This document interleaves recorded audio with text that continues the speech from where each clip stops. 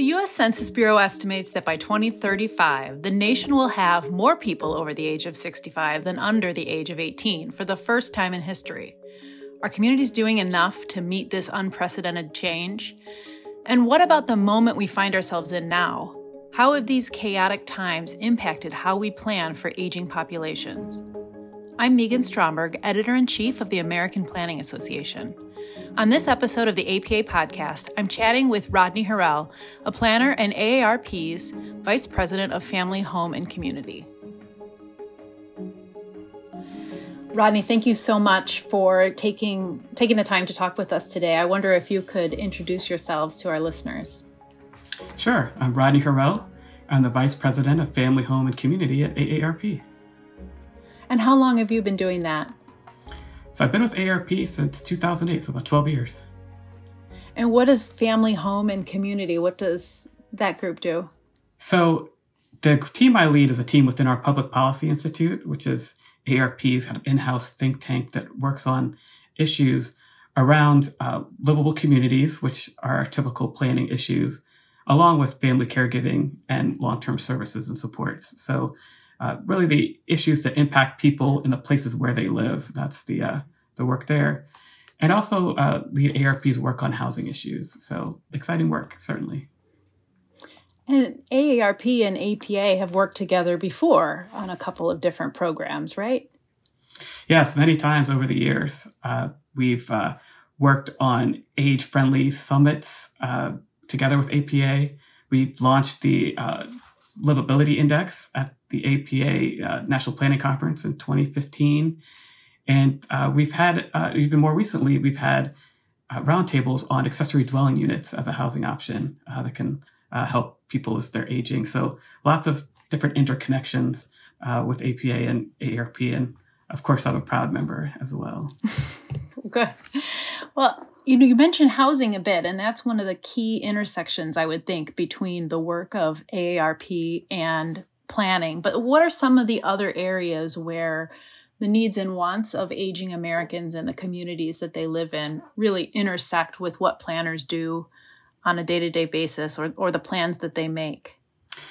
That's a great question. And so let me start here with the idea of what we call a livable community. And that concept is a place that has the options that people need, and regardless of their age or their income or the level of physical ability. And we focus a lot on the housing and transportation options, but also the community features and services that people need, because we know that the vast majority of people want to stay in their homes and communities as they're aging, but they just don't have the options that allow them to do that well. One thing I always say is that people are amazingly adaptable, but sometimes that hurts us in that we'll adapt to whatever circumstances there are. And the idea to me of good planning and aging is that we're producing communities that work for people of all ages, knowing that we're not there today. One thing I often think about is that we've been building communities in this country for 4 centuries now. And for that entire period of time, we've had one thing that was in common, and that was that there were relatively few older adults in our communities. And in 2035, or by 2035, something fundamental will change. And that's the point at which the Census Bureau estimates that we'll have more people over the age of 65 than under 18 for the first time in U.S. history. And so that's a watershed moment. The idea that you can't marginalize or assume you won't worry about the older adult population anymore. Your community, no matter where you live, will have older adults. And so we should think about them as we're planning roads, as we're planning parks, as we're planning housing, as we're planning the way we design communities so that people can have the options that will serve them, whether they're young, whether they're families, whether they're older. We need all of those sides representing our communities. And so good planning would do all of those things, will serve the entire community as a whole, which means all of the different parts and pieces of the community, their needs should be met. Thinking about, obviously there are all sorts of different communities in the U.S. And you can't really, of course, you can't generalize about all of them, but how prepared are communities for what you described? You described this demographic shift that is no surprise, right? We've known about it for some time, but now we're actually getting quite a bit closer to that point where I think you said what did you say, 2035? That's right. They'll have more people over 65. Yeah. How prepared are we? Well, I'd say we're not as prepared as we should be, but at least we're getting better. That when I started, it was rare to have communities reaching out about aging. It was happening, but definitely not as much as it is today. And a few years ago, or several years ago, we became the official U.S. affiliate of the Age-Friendly Communities Program. And so the idea was that the WHO had set up years back a program so that communities could undergo a 5-year planning process to become prepared for aging. They'd commit to surveying and understanding the population, then developing a plan, and then finally implementing it over each of these 5-year cycles. And in 2012, we had a handful of communities. I think it was maybe about 12 or 16. But today, we have 488 communities, 6 states in that network, and the territory of the Virgin Islands as well. And so the idea that that kind of momentum is building, it certainly gives me hope. And frankly, when I go around the country, or when I went around the country prior to COVID, I should say, and talk to elected officials and planners and others, now the conversation has shifted. It used to be, oh, really, aging's an issue? Something, maybe we should think about it. Now it's, I know that aging is an issue, but what can we do about it? And so that's a much better place where they can come to ARP and others to try to get solutions to help them plan their communities better and provide the things that people need. So it's not where we should be. Obviously, 488 communities are nowhere near as many communities as we have across the country, for example. But at least it's growing, and I think it will continue to do so.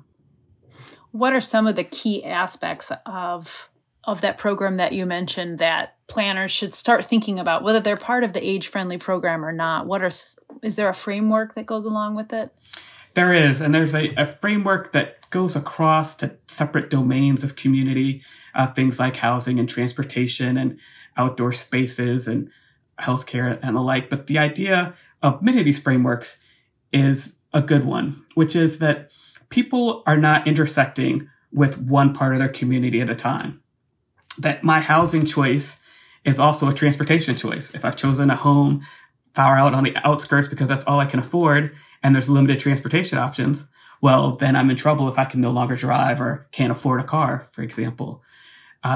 If that home is near a park that I can't access because of the hours of the park or because there's some physical barrier or because there's some other thing that prevents me or from going to that park, then that's tied in as well. And so, and not even to get into the economics of it and economic development and just many of the other factors that go into planning. And so one thing I appreciate about, frankly, having a planning background is that as a discipline, looking for those connections and intersections between the issues that impact people is really what planners can do well.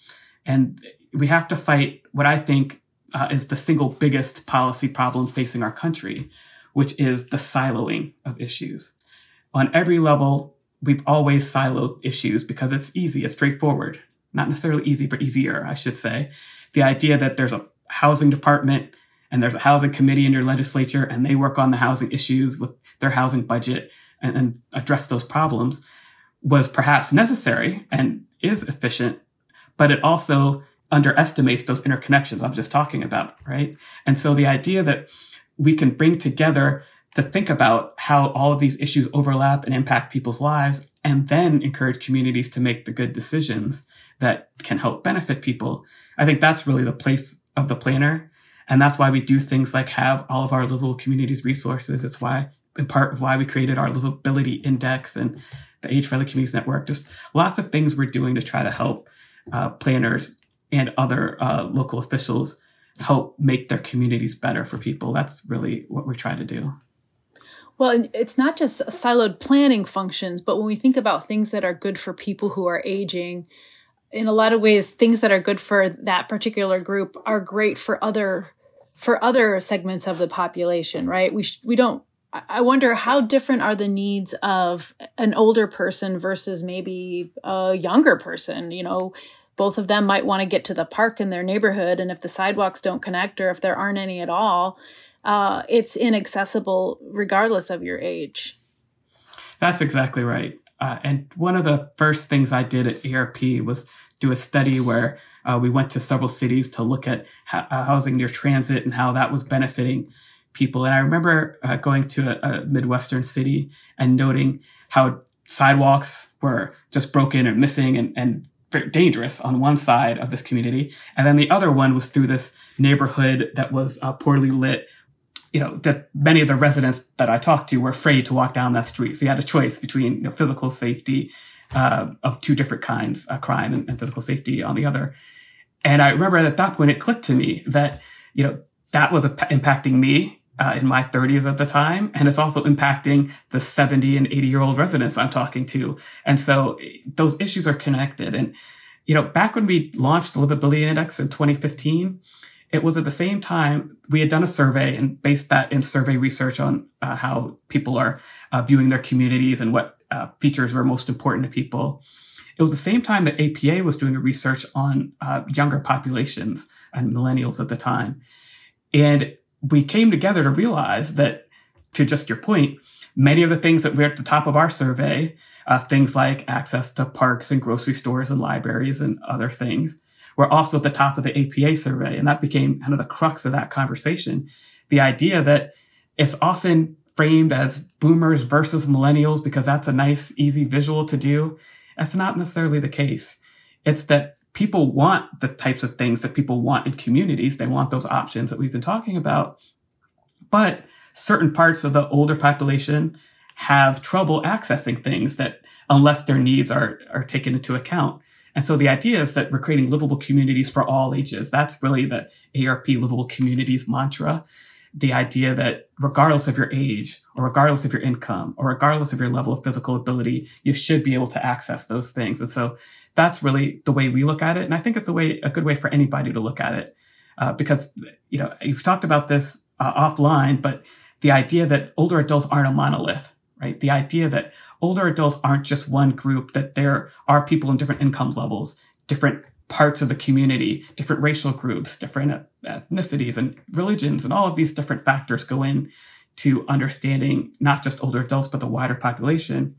So to me, the best way to do this is to think about the communities as a whole, and then who perhaps might have limited access to some of these features we're talking about, and then kind of revisiting that as we're looking at bringing options that serve for the community. And planners are in a unique position to do that sort of holistic view of their communities. So it's such a great fit. It's a great role for planners. And I call the Livability Index the planner's best friend, because I've seen this firsthand. I know it's happening secondhand in many places, that planners have been saying these kinds of things to their communities for years. And I like that we now offer a tool with AARP's name on it that says some of those same things. That, hey, we should think about the access that this new neighborhood, if we're going to build this new suburban neighborhood in a cul-de-sac on a greenfield development, maybe we might want to think about putting more of that development closer to the center of town where people can access all of these things. That might be better for folks. But, we are now providing a tool that can help you say that because it is important generally. And it's not just the planner who's saying that from their ivory tower in City Hall. It's it's actually true, and it's actually something that benefits people. So we're happy to provide not just the index, but other resources to help planners make those arguments. Rodney, I want to transition a little bit to the moment that we're in now. Some people say that we're in this triple crisis, right, of the COVID-19 pandemic and racial injustice that, of course, has been around for a long time, but the killings of George Floyd and other people have really brought it closer to our attention. And then, of course, our economy is suffering. So there's a lot going on at that moment, in this moment. And I'm wondering, has that revealed new and different challenges to the work that you've been working on? Or how has all this disruption impacted your work? That's a great question, and one that everyone's dealing with right now, trying to understand this time that we're in. And I would say that it hasn't brought anything new, frankly. What it's done is it's shown a light upon some of the things that were already there, always there, perhaps under the surface for some folks. But these issues are coming to the fore, especially on the planning side. And they're all also interconnected. The COVID pandemic has led to some of the economic conditions that we're facing. And I personally don't think that we would have seen as many protests this summer if it wasn't for the COVID kind of context that we're in, where folks are feeling not only the pressures and negative outcomes of COVID and the government policies around it, and just being in this world right now, but also out of the visceral viewing of, a man's life being choked out of him over a 9-minute period. That all came together, I think, in different ways and times. And so it's all kind of in that 2020, pot of things that are impacting us. And I'd start this way, though, the root cause, that biggest issue, I should say, the COVID pandemic, and it's 91,000 people that have died in nursing homes alone, as of our latest nursing home dashboard, has led a lot of folks to think about kind of what we're doing as we're aging. So let's think about now, if these are the only options for people to age in their communities, maybe that's not the best option for everyone. Well, and when I talk to all of our long-term care experts, like Susan Reinhardt and others, they're always telling me that housing and transportation, too, are the two biggest factors that prevent people from being able to come back in their community, which is what most people want to do if they're in a long-term care situation. They'd like to be in their communities and have what they need to stay and thrive there. And so I think that's the silver lining is I think there's an opportunity to rethink and to look at some of the options in some of the ways we've talked about earlier, that we just haven't had the options that we've needed. And now this crisis has really shown us that that's the case, that let's think about the fact that less than 2% of housing in the country has 5 features that support aging. I think that's a Harvard Joint Center study came up with that figure. And so we've got this vast majority of our housing stock that doesn't work for aging. And we've got people that need more options, and not having options can be deadly in some cases, not to mention all the other issues like falls and, just isolation and lack of social connection that can come from being in housing choices that don't work.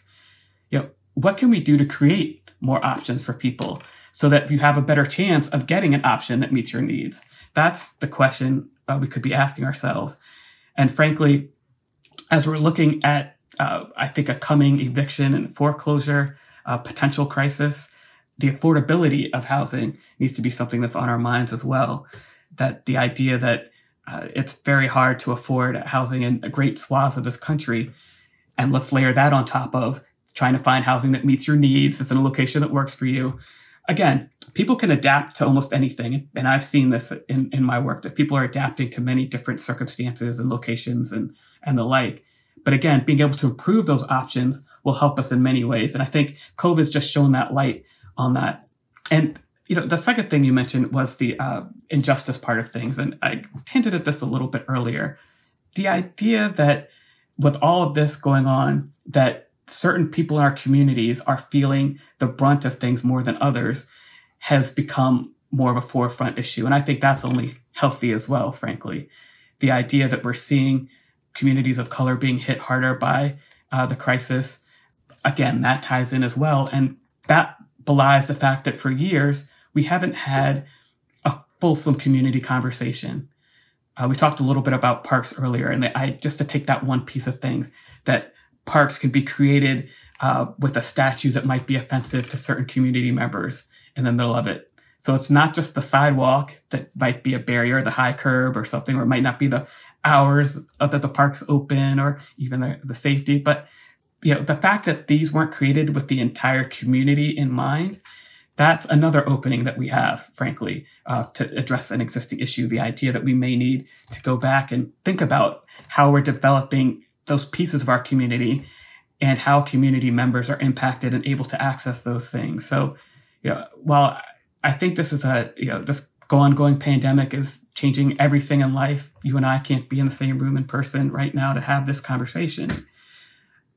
It's impacting everything, but it also gives an opportunity to start to think about and focus on some of these long-standing issues and try to start thinking about some solutions. Do you have any solutions in mind, or have you heard any promising solutions? Looking forward a few years from now, what do you hope we might have learned? Yeah, I think that there's a wide variety of solutions, and I put them in a category of good planning. The idea that we should be having community conversations And that it's not enough, for example, to have one hearing in one part of the county that only gets the same people in there and think that we're going to get the full picture.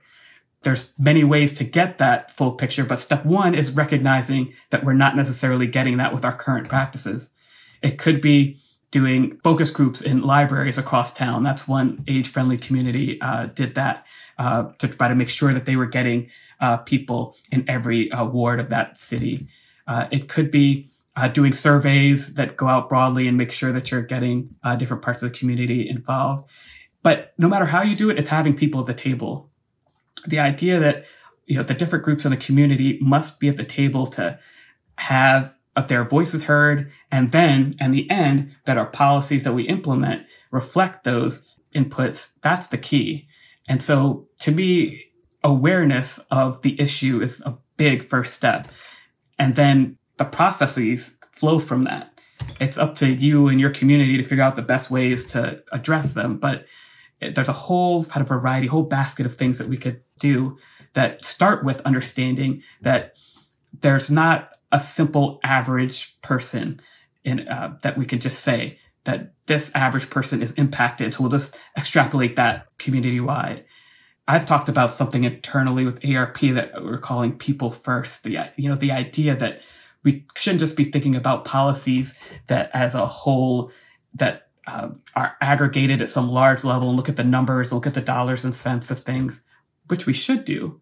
But we should also look at the fact that each community is made up of different groups and different people that are impacted differently by those policies. And that switch, that check, is one that ensures that we're implementing or describing or suggesting policies that will make sure that they can support all those people in the community. And it sounds like an underlying message that you're delivering is, as much as we've been through in the last several months, it has raised awareness about how different people are, how different their needs are, how much we're the same, but really has revealed some of the underlying issues that have needed to be addressed. And now that they're out in the open, we can do something about it. That's absolutely right. I mean, that, all of the issues we've talked about have impacted groups within communities differently, whether it's the housing cost or the transportation issues or access to different things or the healthcare issues and the like. And, that's one reason why it's crucial to not just look community by community at issues, but to look neighborhood by neighborhood and to understand that people living in this neighborhood and this place might be facing something completely different than folks on the other side of town. And by understanding that, we can start to look at some of those differences across communities as planners and others. Rodney, there's so much to talk about in this area, and I thank you for just showing us just sort of a small slice of it. But if listeners want to learn more about AARP's programs, or how, particularly if our listeners who are planners, how they can start incorporating some of the things we've been talking about today into their work, what are some resources you would point them to? Sure. The first thing I would point people to is aarp.org/livable. That's our Livable Communities home page, award-winning site that captures all of the different things I've talked about, our livability index, our age-friendly communities network, and then resources for housing and transportation and land use and many of these other issues impacting communities. We've tried to collect a great deal of things, and our programs team has done a great job of putting this site together to help that. And the other thing I'd say is to look at the ARP state office in your state, that they may be doing things as well. And so you can find information how to contact them or how to stay up to date with what they're doing on ARP site. And finally, the biggest thing that we've done with APA, I'll mention here, which is the Livability Index. And when we launched it, it was the world's first nationwide neighborhood-based livability index. And the idea was that we wanted to measure across the country to put a face, a score, a number on some of the things we've been talking about, those intersections and those issues that we've been addressing. And I think it's been incredibly powerful. And I want people out there to know that we're still working on making that bigger and better into the future. So very excited about just sharing all those resources. But if you remember nothing else, go to aarp.org/livable. Well, thank you. Thank you so much for this terrific conversation and for all the work that your organization is doing. And thanks for your time today, Rodney. Thanks for having me. I enjoyed it. Thanks for tuning in to another episode of the American Planning Association podcast. Check out the Planning Magazine article inspired by this conversation called Fitting Together the Needs of an Aging Population, plus so much more at planning.org/planning. Listen to the other interviews in this series on planning for an aging population at planning.org/podcast. And don't forget to subscribe to the show at Spotify, iTunes, Stitcher, SoundCloud, or wherever you get your podcasts.